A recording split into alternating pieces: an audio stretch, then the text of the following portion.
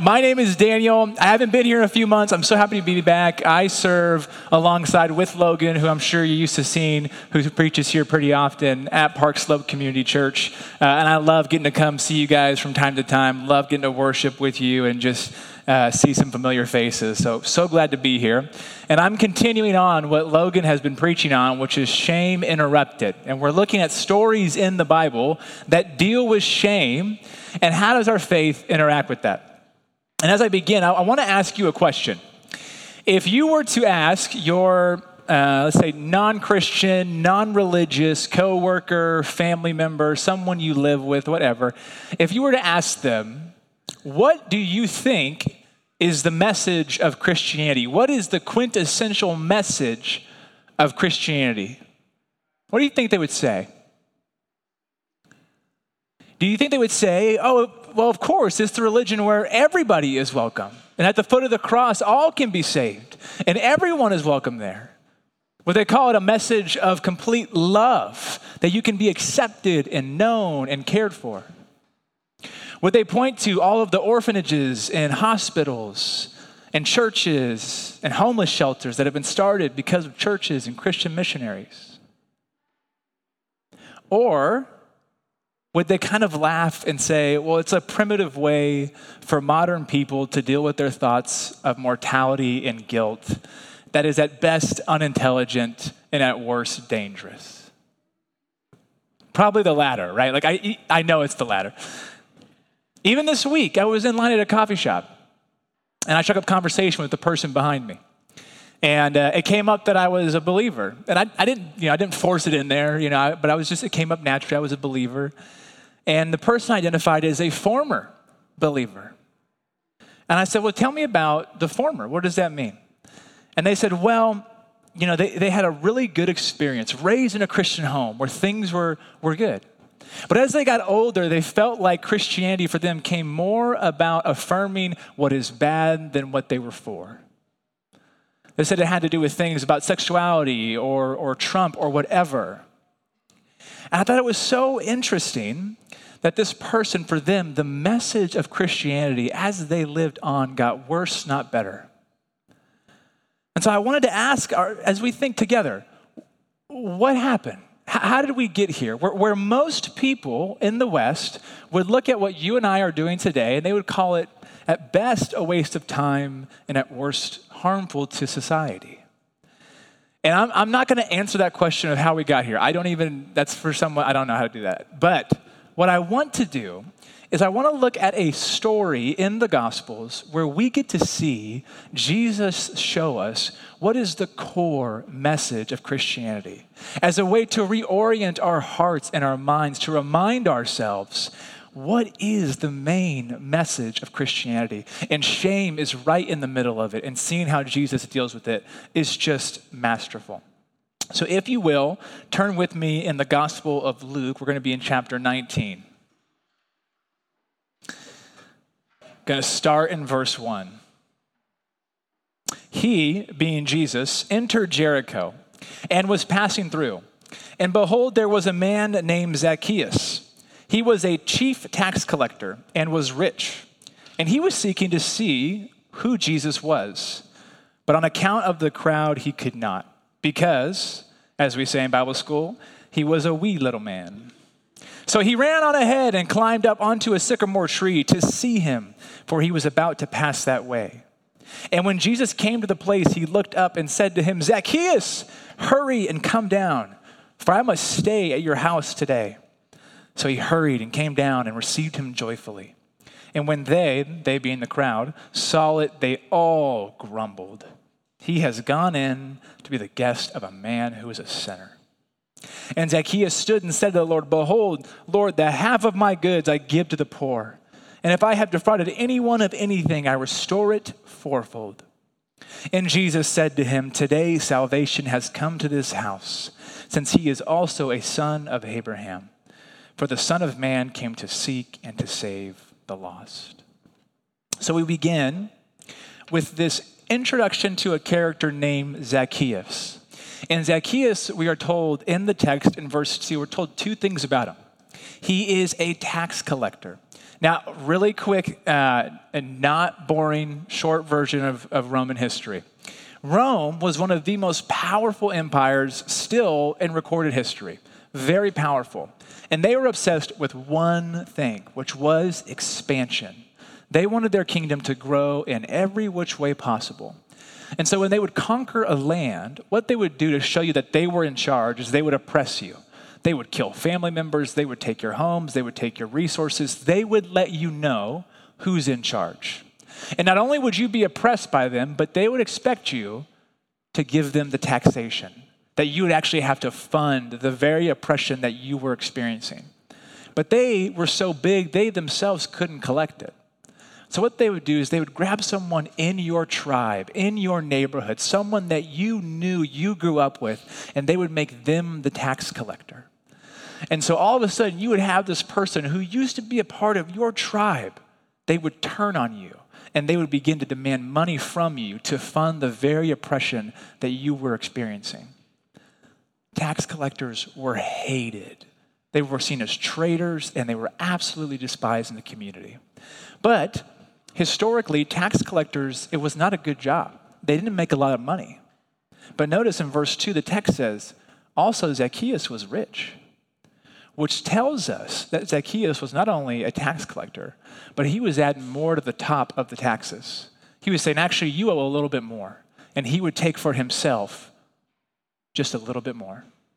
And so all of a sudden, this guy who's already flipped, who's already making you fund the oppression, is now stealing your money to fund his lifestyle. And as I was trying to look at commentaries this week to trying to find how do you explain how bad a tax collector was in the society, every commentator was like, we can't explain it. It's like the worst position. Everybody despised them. So when we meet Zacchaeus, it is not this short, cute little guy. Like everybody hated him, right? And I think, honestly, when I was thinking about what's the cultural equivalent, think of like your rental broker. Like someone you give money to and you're like, this feels illegal. You just showed me an apartment and you get a month's worth of rent. I have no idea how this works. It's not right and it shouldn't be right. But something of that nature. And if you're a rental broker, we love you. You're so welcome here.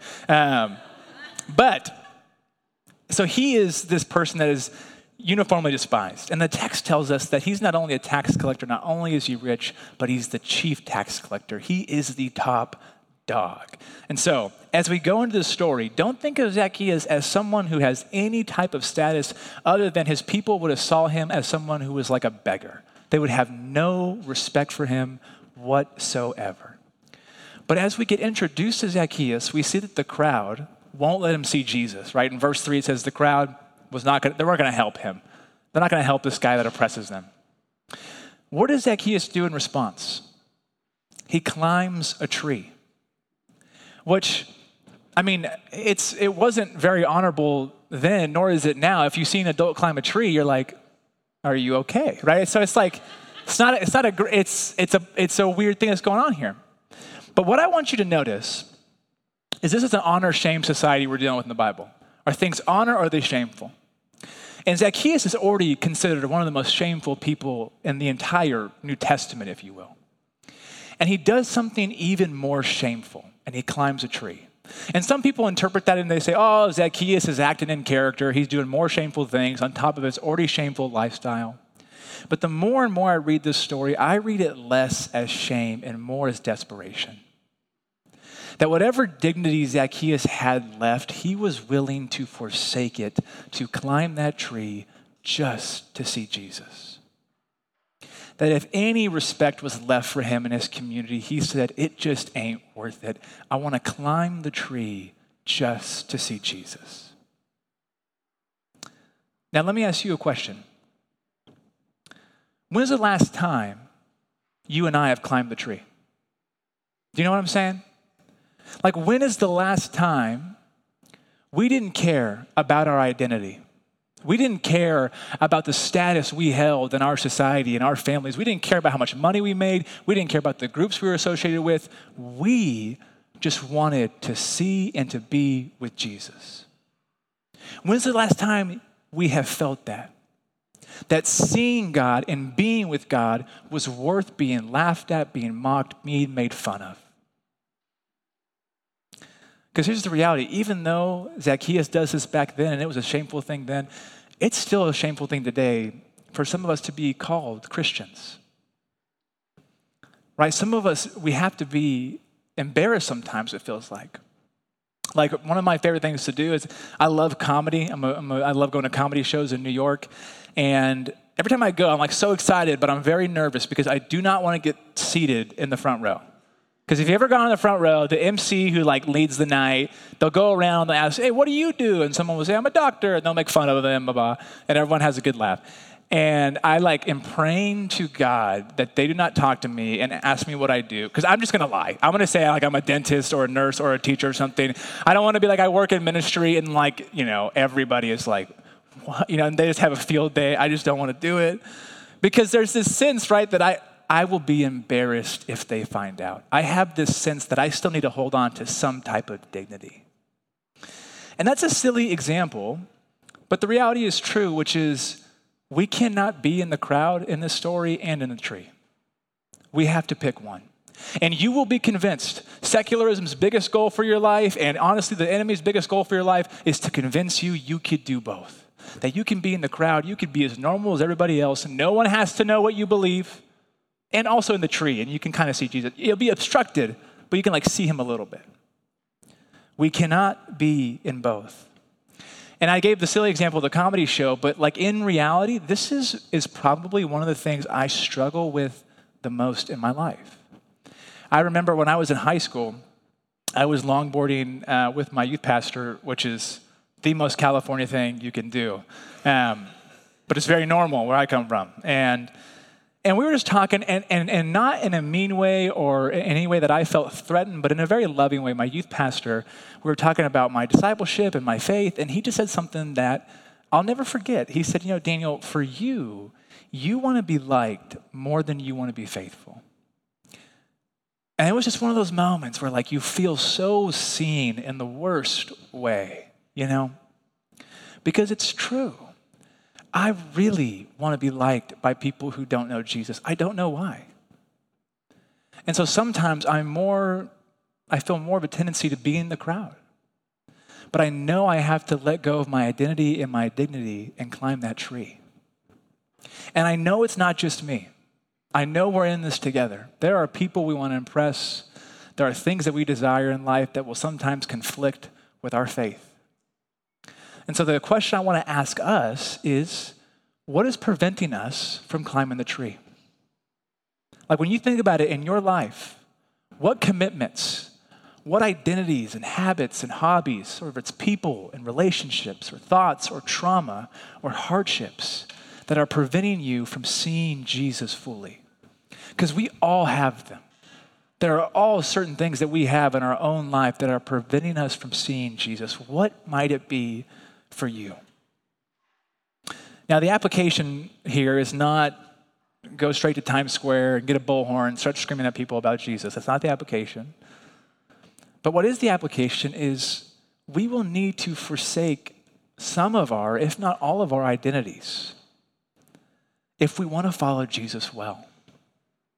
And your first response to that shouldn't say, yeah, of course. It should be, why is Jesus so worth forsaking my identity? And if we keep reading, we're going to find out.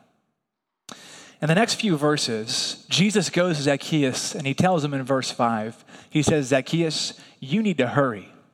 You need to hurry and come down here right now. And I want you to notice this. Jesus literally never says the word hurry in the New Testament except for right here. Like nothing about Jesus embodies hurry. I don't know if you noticed this. In every story, like when the height of Jesus' ministry, thousands of people want to get next to them. They hear that he's doing miracles. The disciples are like, Jesus, we need a press release. They're swarming us. What do we do? Jesus is like, I'm going to go pray for a few days. Bye. Like he didn't care at all. No rush.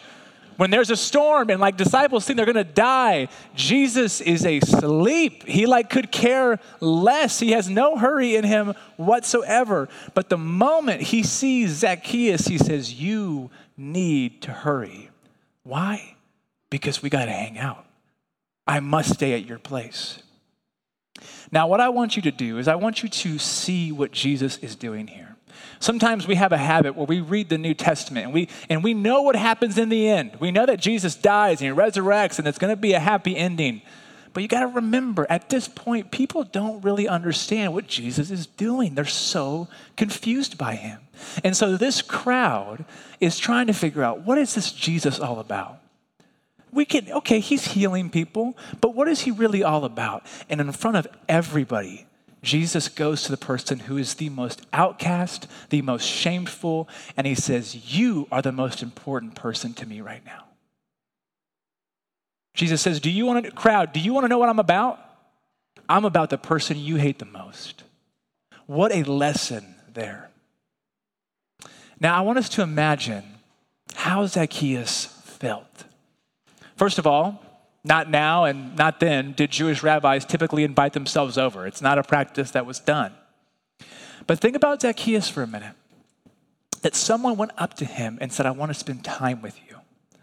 Zacchaeus' first response might have been something like, man, no one ever even looks me in the eye.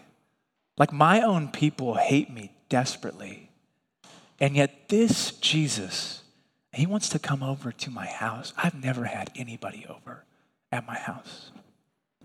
I kept thinking about what Zacchaeus must have felt like this week, and I was reminded of a story that I remember seeing as a kid, and it has become famous now, actually. But my dad, growing up, he had season tickets to like what was our local Brooklyn Cyclones, like the team that's like not even close to MLB, but you can go for like $3.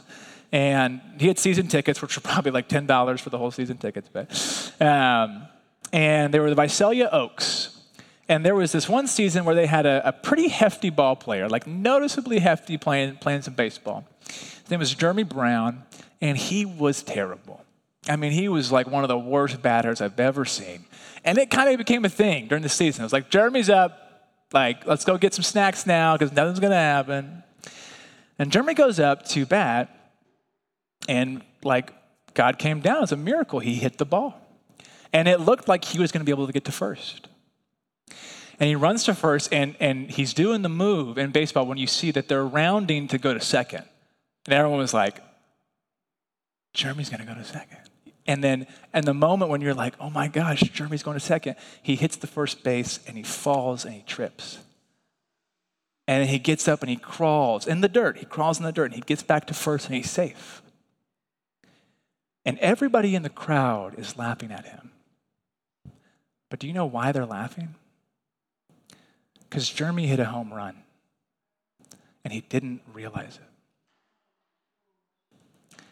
And I have to think that is a little bit of what Zacchaeus felt like. That Zacchaeus had this shame that was always on him.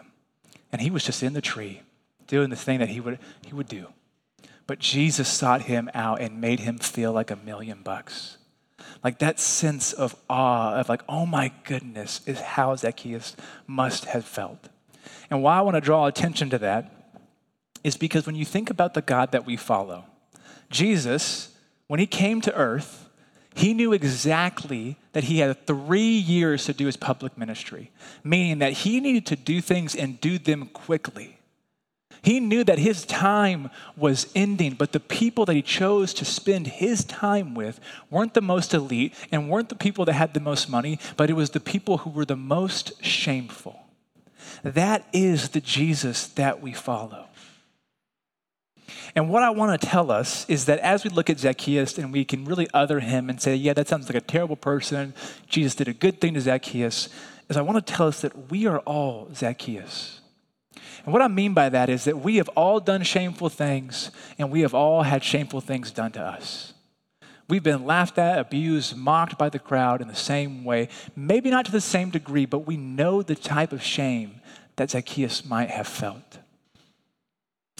And as I was looking at this story this week, I saw Jesus do something, and it's not necessarily explicitly there in the text, but it just made me think that Jesus saw Zacchaeus on a tree that was so emblematic of shame.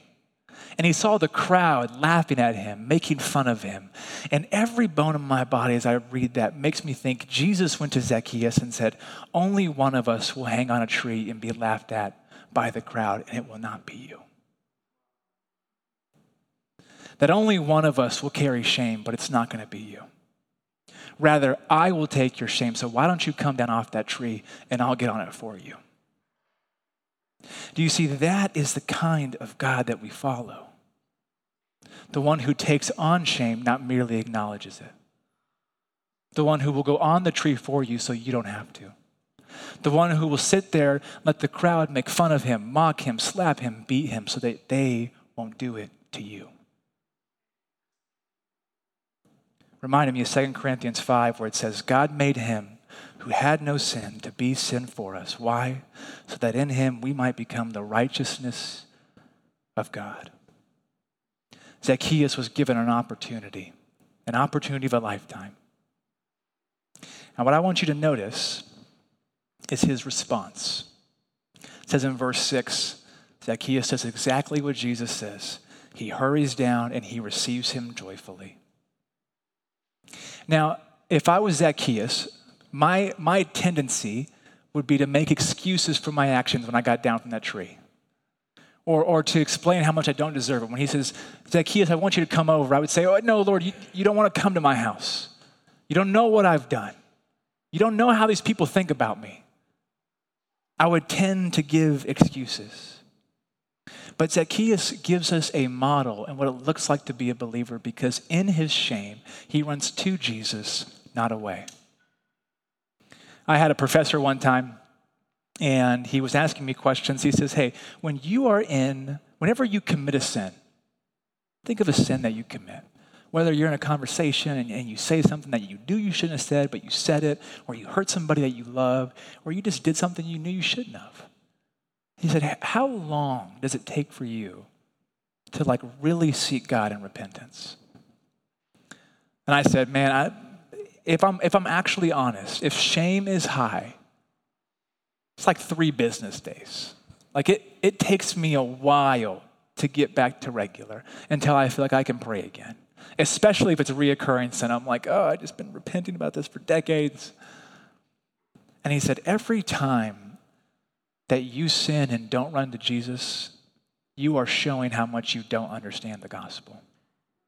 Because it is when you are in sin that you are still fully accepted if you are in Christ. And if you understand the gospel clearly, you will know that when you sin, the only right response is to run to Jesus, not away. That is the time to hurry and receive grace quickly. So let me ask us, is this the type of Jesus that we follow? Are we doing this? When we are in sin, when we are in shame, and Jesus calls us to receive him, do we run to him? Do we receive him gladly, or is our tendency to run from him? Do we desire to carry shame until we feel like we're ready? Or do we realize we need to give it over to God who has paid for it all? Is this the Jesus that we follow?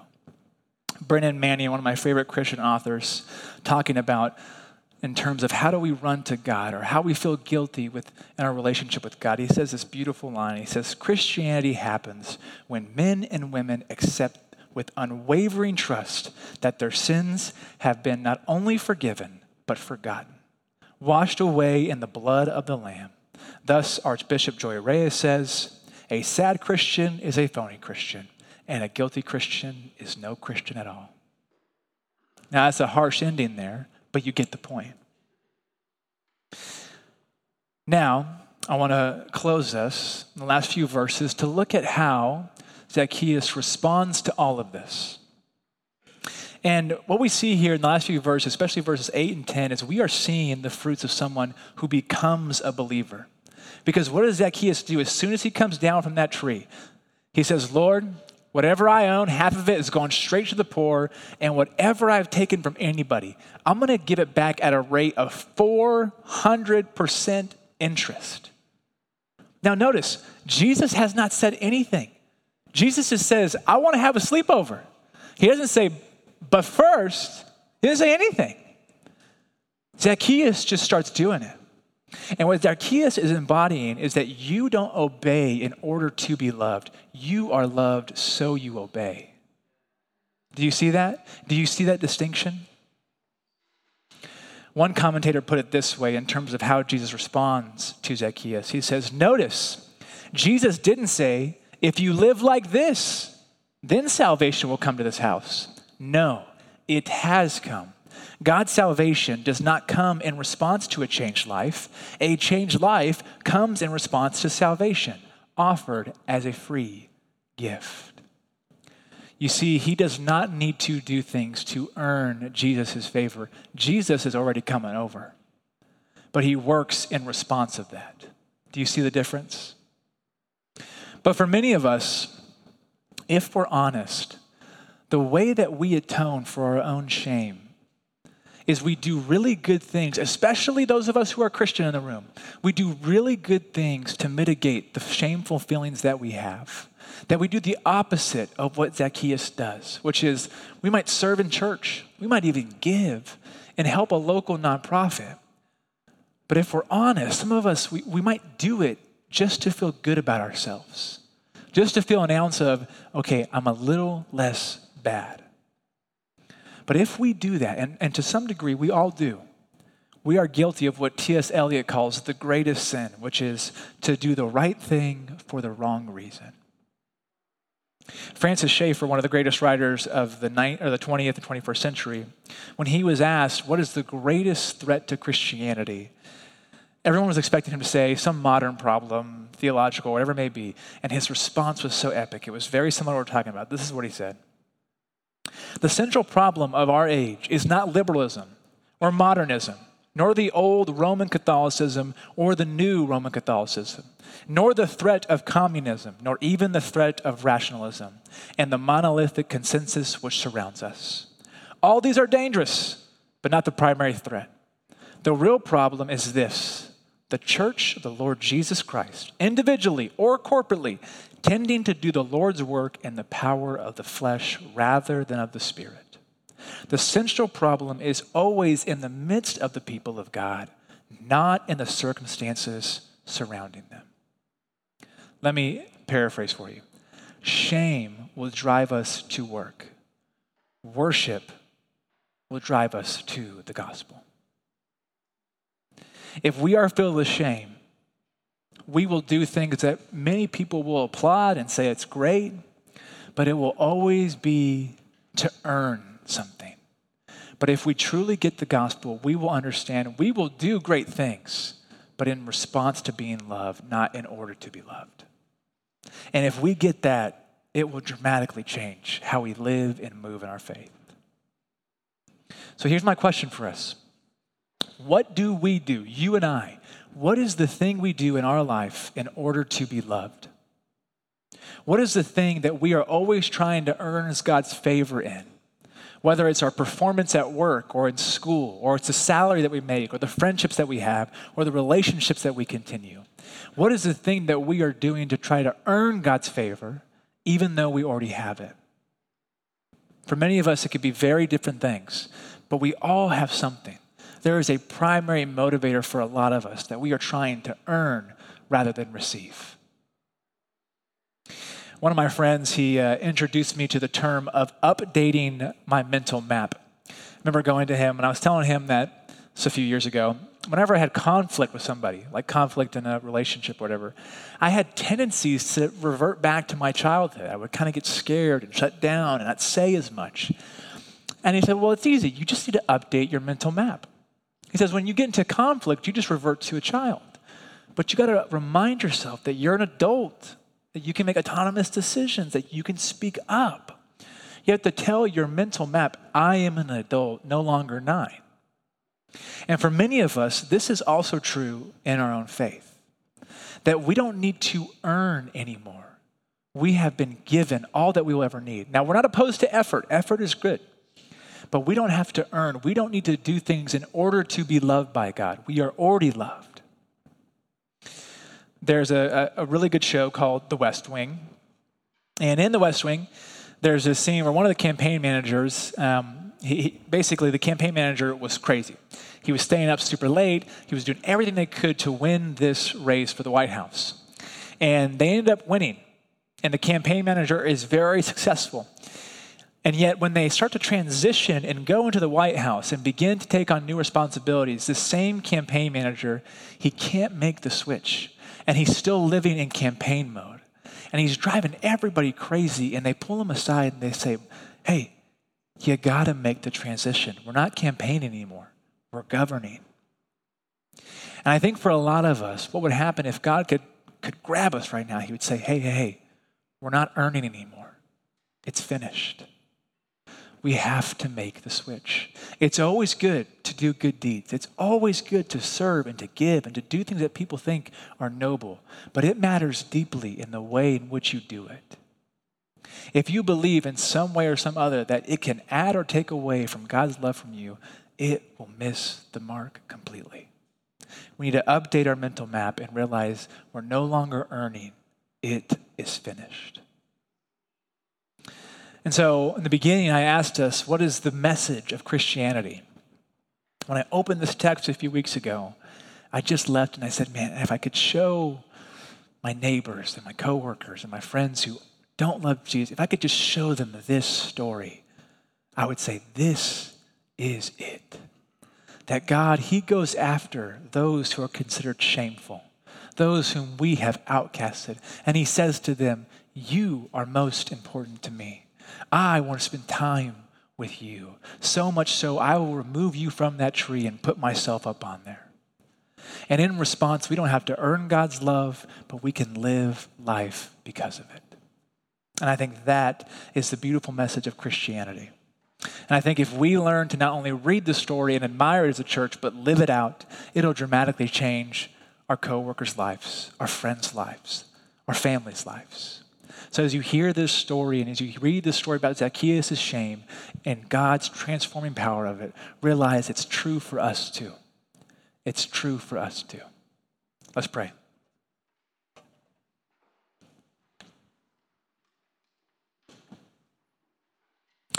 Heavenly Father, thank you that in the midst of our shame, you don't run from us, but yet you run to us. That when we feel this sense that we shouldn't be near you or we feel any type of guilt or shame, you come to us and say, I want to spend time with you. God, thank you that you didn't just seek those who were elite, but you came to the outcast and the marginalized. Thank you that you pursued us and you loved us. And because of your love for us and your death on the cross, we can now say it is finished and live our faith from that posture. God, I pray that you would help us as a church, as a people, to look at the life and model of how you changed Zacchaeus and say, Lord, do it again for my life. Do it again for my life. God, we love you. In your son's name we pray. Amen.